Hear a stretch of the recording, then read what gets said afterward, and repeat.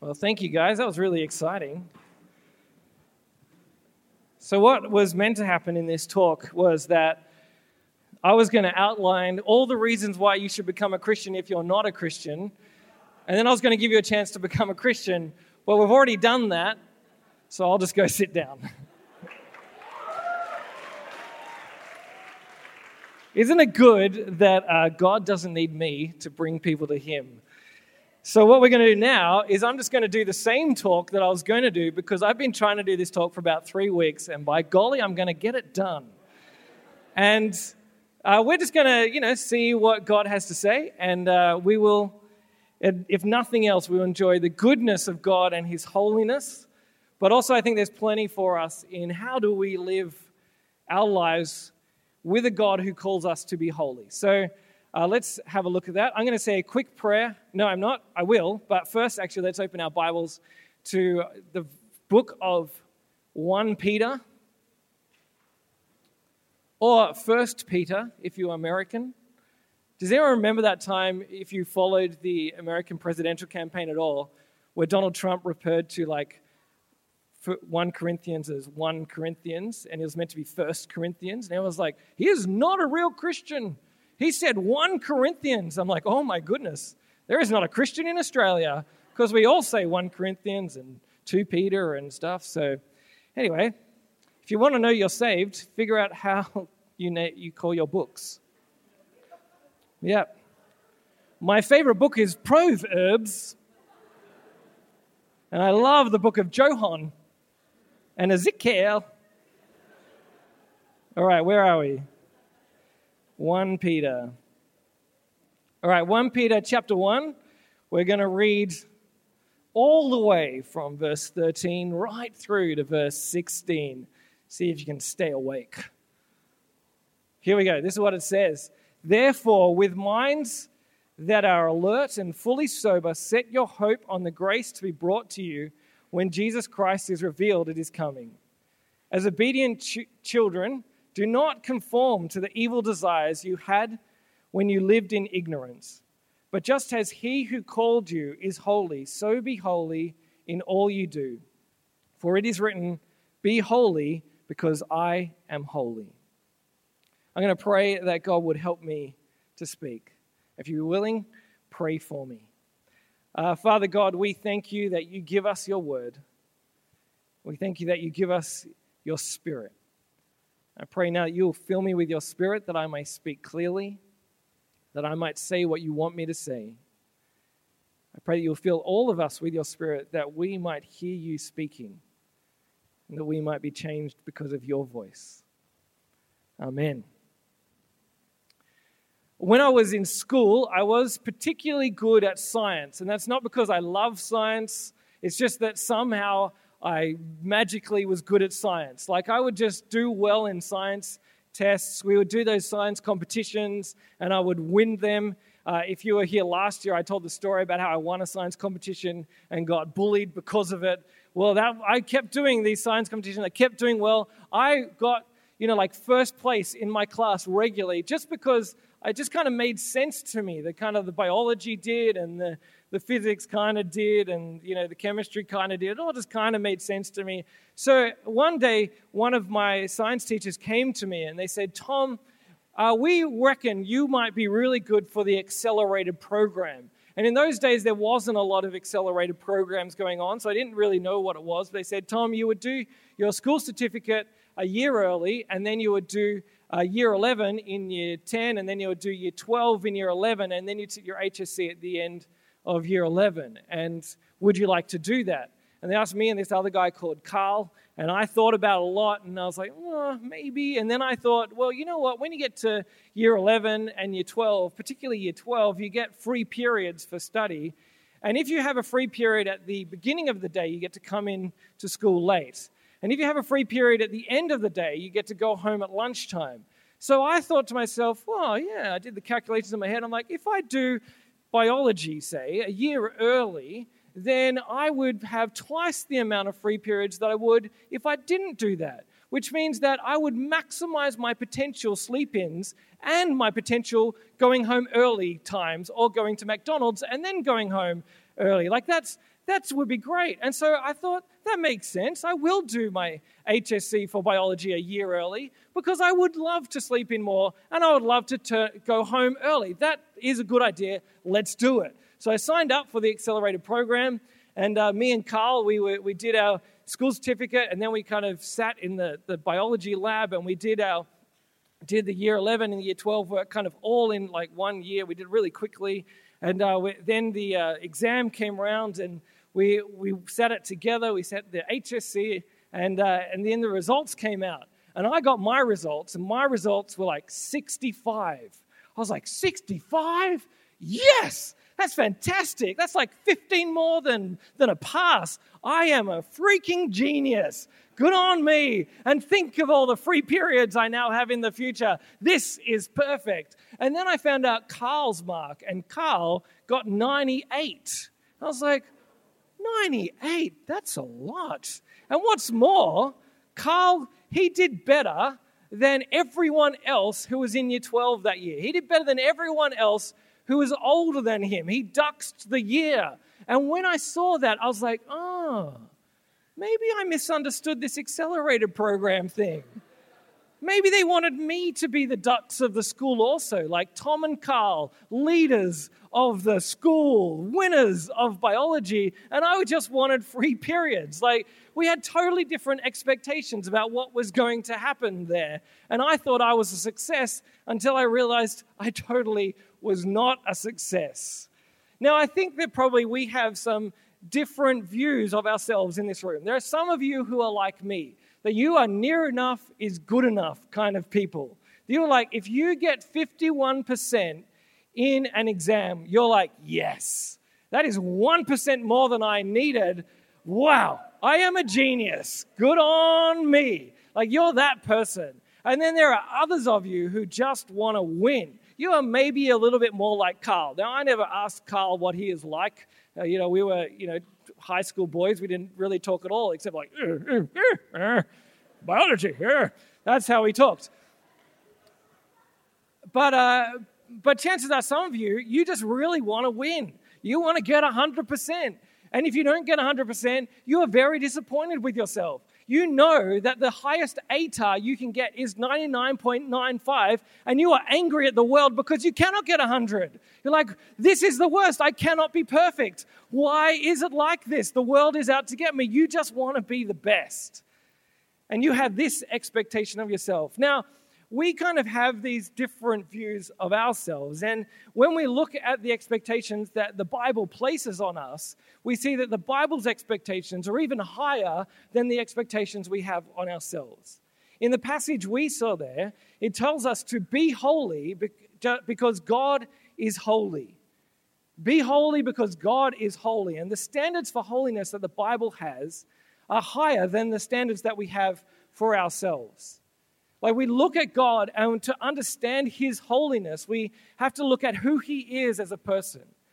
And we see that God's holiness means not just that He's pretty great, but that He is totally perfect, that He's totally unique in His creative abilities, totally unique in His all-encompassing power. He is distinct in His power. There is no one like God in all of creation. God is holy because He is separate from everyone in His goodness, in His greatness, in His love, in His kindness, in His power, in His judgment, in His mercy. Everything about God is holy and beyond us. And now the Bible says, be holy like God is holy, and that is something impossible for us. We cannot reach that holiness. And the problem with God's holiness is, one, is that it is very beautiful. Like, that we see God's holiness and we're like, yes, that is so wonderful, so unique, so beautiful. There is nothing else like it. I would love to be near that. I would love to be part of that. I would love to be caught up in God's holiness, but we cannot get too close or else we will get in trouble. Or else we will die, the Bible tells us. It's like if you look at a fire. I guess many of you have spent time staring at a fire like I have. And you stare at a fire and it's there and it's unique in the way that it works. Like, there isn't much in the world that behaves like fire does. And you look deep into the fire and I see those coals in the fire and I look at them glowing coals. I'm like, oh, that's so beautiful. I'd love to just grab one and hold it in my hands. Like, oh, I could just stare at it. It'd be so nice. Maybe I could see the mysteries of the universe, but all I would see was my hand falling apart before my eyes. It'd destroy my hand because I cannot get too close to it. And the holiness of God is wonderful and beautiful, but we cannot get too close to it. If we come into the presence of God, the Bible tells us that if we come as ourselves, we will be destroyed. Because we are people who are not holy people. We have broken God's laws. We have not lived up to our own ideals, and we definitely have not lived up to His ideals. Anytime that we have lied or gossiped, or anytime that we have, encouraged rivalries between friends, anytime that we have, partied just a little too hard and we know that we have gone too far. Anytime when we have fought against our parents, when we knew we should have been honoring them, we have broken God's laws. And anytime we have said, God, actually, I don't care about what you say. I'm going to do my own thing. We have made ourselves impure. We have made ourselves unholy. And we have meant that we cannot come into the presence of God. The Bible tells us that, Moses, when he was at the burning bush, he was told by God, do not come any closer because the ground you are on is holy. Moses was an unholy man, and he would be destroyed if he came too close to God. And in Hebrews 10:31, it tells us it is a dreadful thing to fall into the hands of the living God. If you and I come before God as we are by ourselves, we will be destroyed. And some of us respond to the holiness of God in a number of ways. Some of us be like, we understand what God is like. And we think to ourselves that God is the perfectionist. God is the one who wants 100%. God is the one who wants 100%, and we can only reach 99.95, and we cannot ever make it there. And we always feel stressed about this relationship with God, that we cannot be good enough for Him. I am not a particularly stressy person. Generally, I don't have a lot of best friends, but I don't have a lot of mortal enemies. I just kind of get on with everyone okay. Everything's just normally fine. But the one relationship that I do often stress about is the relationship that I have with my boss at work. Like any kind of work, I stress about it. I always think that they think that I'm not doing a good enough job. And the first long-term boss that I had was the boss at the local cinema that I worked at. And for him, nothing was ever good enough. The vacuuming of the carpet was never quite good enough, and the popcorn was never quite popped properly enough, and the serving of the drinks was never quite served well enough. Nothing quite worked. And then I left that job, and I never had to think about him again, but I do think about him regularly at night when I'm sleeping. I dream about my boss. It's the worst. And I have dreams that I'm back at work and I'm just not vacuuming the carpet quite right. And he comes out and is like, what are you doing, Tom? I'm like, I'm sorry, I can't do it. And then some point in the dream, I'm like, hold on. I was 18 then. I'm 34 now. I quit that job a while ago. I can walk out of here. So I'm like, stuff you, boss. I'm out of here. And then it's the happiest dream of my life as I walk out. I go, yay. It feels great. And I think some of us respond to God like that. Some of us like, God is the perfectionist God, and you just work and you work and you work to try and keep him happy, but you know he will never, ever be happy. And so you either respond like, I will just keep working, or you respond by saying, I'm just going to give up. Why should I even bother? I'll just do whatever the heck I want because I cannot make him happy, so I'll just live my life the way I want. No worries. But then others of you are like, no, I actually don't think God is like that. That doesn't really work for me. I think God is more like the near enough is good enough kind of guy. That God is just kind of like a kindly old man in the sky, and he sees our sin and he just has a little bit of a chuckle. It's like, oh, you told a lie. Oh, you stabbed your grandma. It's not that funny, But that's how we think about it. We think God will just wipe our sin away. He doesn't care. It's not a worry. Don't worry about it.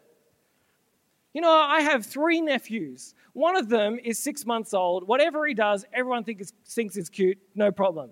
I have 2 other nephews. One is 3 and one is 6. And they are really cute as well, but they also do the wrong things sometimes. And it stresses their mom out and stresses their dad out. Me, I just think it's pretty funny. Like when my 3-year-old had a tantrum because his mum took some cotton wool out of her ear and threw it in the bin. He had a tantrum for that. I don't know why. I thought it was pretty funny. And then she went and she cut some pumpkin. That's it. And he had a tantrum. I don't know why. When he has a tantrum for the silliest things, I just think it's funny. It stresses his mum out, but I think it's hilarious. And then when him and his older brother have really rude conversations with me, when they, make lots of inappropriate toilet jokes, I should be like, oh, that's not good. But I'm like, let me teach you some more. Because I just think it's funny. And we think God is like the kindly uncle who's like, oh, yeah, oh, no worries. And he laughs. But he's not like the kindly uncle. He's probably more like the parent who actually cares when their kids do the wrong thing. He actually is concerned about our behavior. And so if we have a God who has these expectations of us, of how we behave, and we know that we haven't lived up to it and we will not live up to it, how do we solve the problem? If we cannot enter God's presence on our own merits and our own goodness, there has to be some other way around it. Maybe we can get in on somebody else's merits. So maybe there's some other way to get in. There's another system in place. My great-grandfather was never trusted my grandfather and his brother to do well in school. So in school, my grandfather, he would go to school, he'd do his work, and my great-grandfather would go and visit his teachers. And over the year, he'd visit the teachers, and then he'd just strategically bring them a goose, or he'd bring them a pig. And then at the end of the year, no matter how well my grandfather or his brother did in school, they always got A's. They always did really, really well because my great-grandfather lubricated the wheels of education with small farm animals. Everyone just did well. And then when, quite a while later, when my dad was in university, my great-grandfather said to my dad, oh, where are you at university? And they were in England at the time. And my dad said, oh, I'm at London University. And my great-grandfather said, oh, that's a shame. I don't know anyone there. And my poor father had to make it through university without a single strategically placed goose to get him good marks. He had to do it all on his own. And maybe there's some sort of kind of system of farm animals that God has set up for us so that we might be acceptable to him. Funnily enough, when you look in the Old Testament, there is one there. But it's not that anybody gets bribed. But what it tells us in the Old Testament is that the people of God, if they wanted to be acceptable to God, if they wanted to be cleansed of their sin, they would bring an animal, an unblemished lamb, or a goat, or some other animal if they were a bit poorer, and they'll bring it to the priest, and the priest would kill it on their behalf. And then the animal, because the animal was killed on their behalf, their sins would be, wiped clean until they needed to bring a new animal. And so, because of these animals, these people could become acceptable to God. Now, if you were in this system, you might think it's a pretty good system. You would notice, though, that it might be expensive. Like if you are a family, an ancient Middle Eastern family, and you have to give one of your animals to God to give up its life, if you're going to lose an animal so that you might be set free from your sin, then that costs you quite a lot. But I tell you who it costs more for. It's the animal. Poor old animal doesn't get to go away at the end of this. The animal loses its life. And that might even be kind of offensive to me. Like if I was like, God sees me and we kill a goat, and then God is like, yeah, that's good enough. I will spare your life because we killed a goat. I'm like, all I am is a goat to you, God? Is that me? Like, could I just live my life now on the side of a hill, eating grass and headbutting people I don't like, and that would be fine? My life is just worth a goat to you, God? Well, the truth is that the goat was never enough. The goat was never a good enough substitute for us. The goat was always pointing to the one that was to come, the one who would give their life as a blood sacrifice on our behalf. And that is where Jesus comes in. In Jesus, we see that God has come to us as a man. God has come and lived with us and taught us how to live. A man who healed people and did miracles and showed people the holiness of God. Jesus was the holiness of God embodied in a man so that humanity might come face to face with God. And then that man, Jesus, went to the cross. And on the cross he died, and his blood was shed for us so that we might be forgiven for our sin, so that we might be made holy. Jesus was perfectly good. He lived up to God's standards. He was exactly who we needed. He lived with us, and he lived for us, and he died for us. And we see in Jesus not just the holiness of God, but we see the love of God. That God would love us so much that he would give his life for us at the cross. In Jesus, the perfect love of God and the perfect holiness of God meet. And in Jesus, if we trust in him, we get life. The story of the New Testament tells us that when Jesus died, there was a curtain in the temple. And we don't need to go too much into this, but there was a place in the temple which was the Holy of Holies, which is where God's presence was. And there was a curtain separating humanity from God. Because if we were to step in the presence of God, we would be destroyed. The curtain was there to protect us from God, but when Jesus died, the curtain ripped from top to bottom. And we saw that we could now, because of Jesus, enter the holy presence of God because our sin was forgiven and we were made holy. And not only that, it was not just so that we could come into God's holy presence, but that God's holy presence could flow out from the temple to the people. That now the holiness of God could be in the world. And what we see in the Bible is that holy presence is the Holy Spirit. The person of God has come to be with us on earth so that we do not, in fact, have to enter God's presence, but God's holy presence enters us. We become holy because Jesus makes us holy at the cross. We become holy because God's holy presence lives in us. And now we are called to be holy because God is holy. So the question is how? How do you do that? How do you just be holy? How do you live a holy life? Well, if you look at this passage, you will see that it tells us what we should do. It says, therefore, with minds that are alert and fully sober, set your heart on the grace to be brought to you when Jesus Christ is revealed at his coming. As obedient children, do not conform to the evil desires you had when you lived in ignorance. But just as he who called you is holy, so be holy in all you do. And what Peter, who wrote this, is saying, now that you are holy, live in a manner that is holy. Your identity is holy, so let your actions be holy. Let your actions reflect your identity. God is holy. God has made you holy. Now resist those desires that you used to have. Flee from them.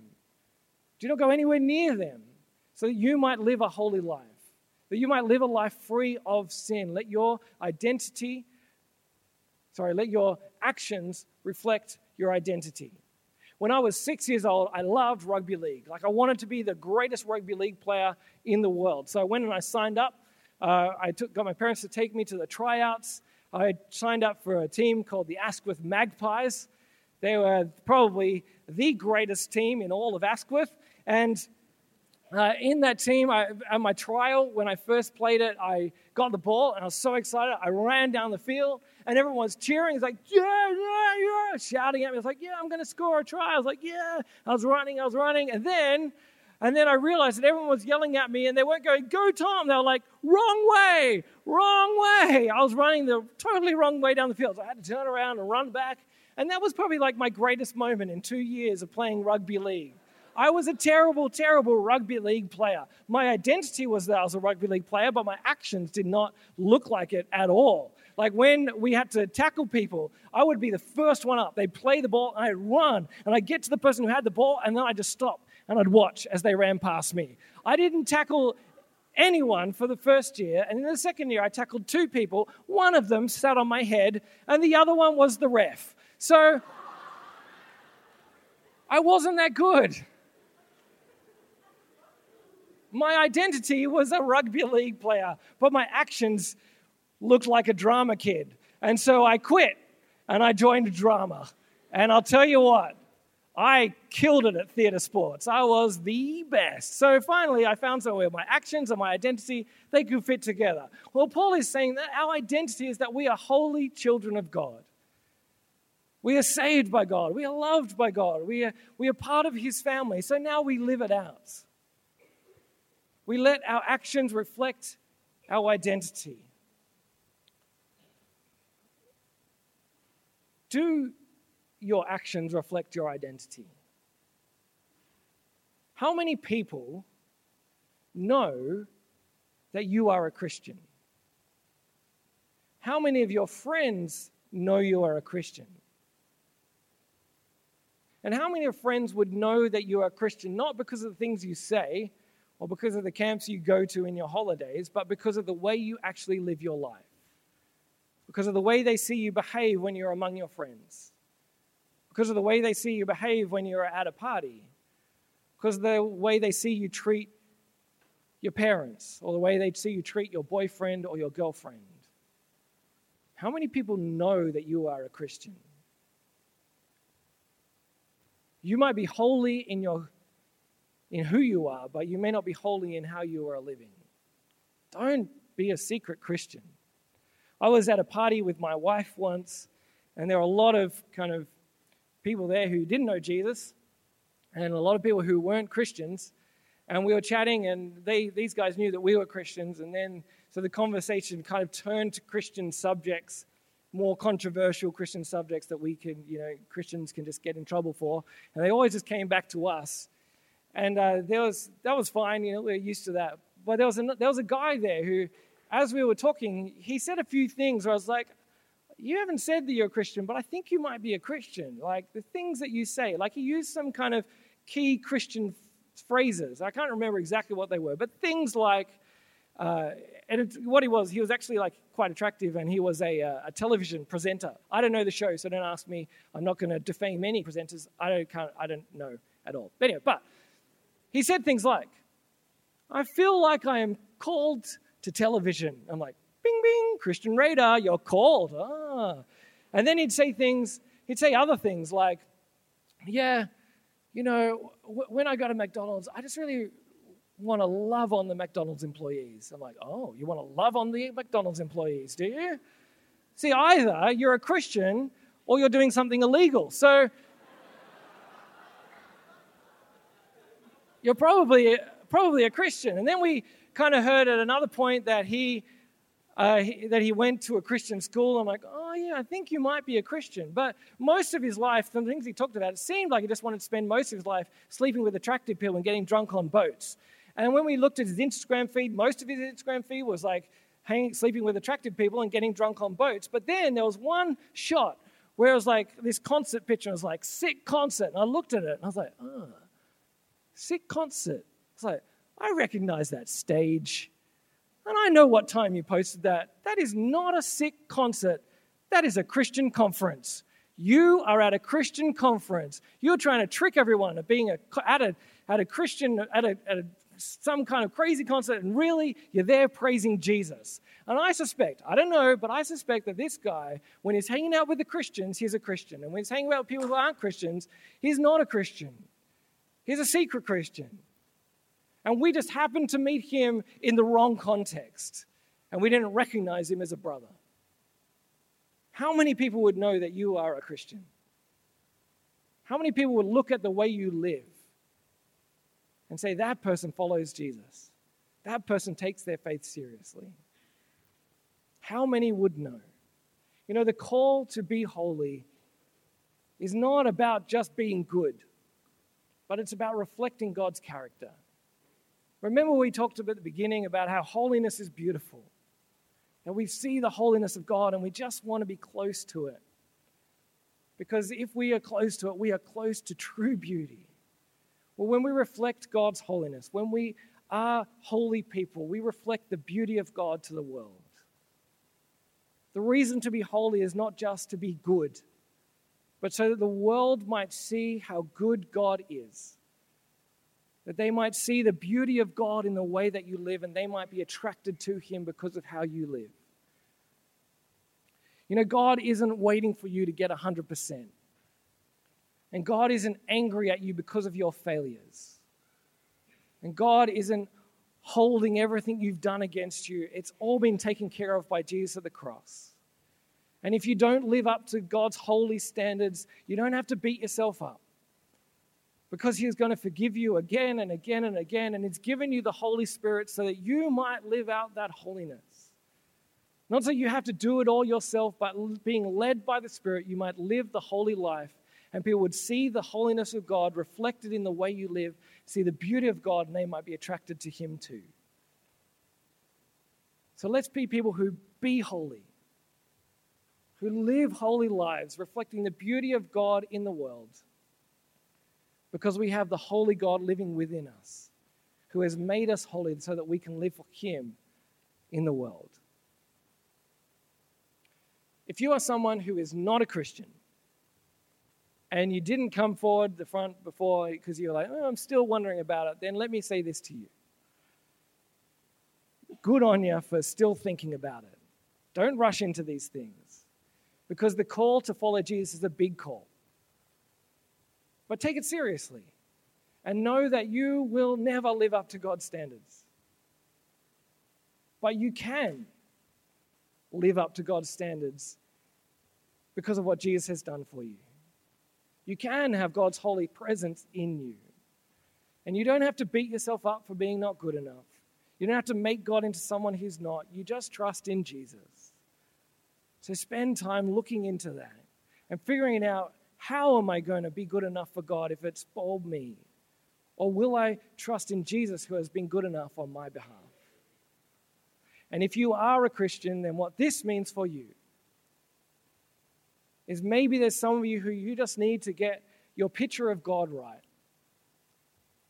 That is not the angry perfectionist who is angry at you every time you stuff up.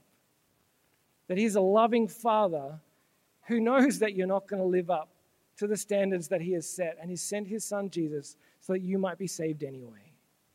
That is true love. He's not holding your failures against you, so you have to stop holding your failures against yourself. Or for others of you who are treating God like near enough is good enough, it's time to live the life of holiness that He calls you to be holy, so that you might reflect the beauty of God to the world, that they might see the goodness of God in you and they might be attracted to Him and put their trust in Him. How about we stand, and Matt is going to come up and join me.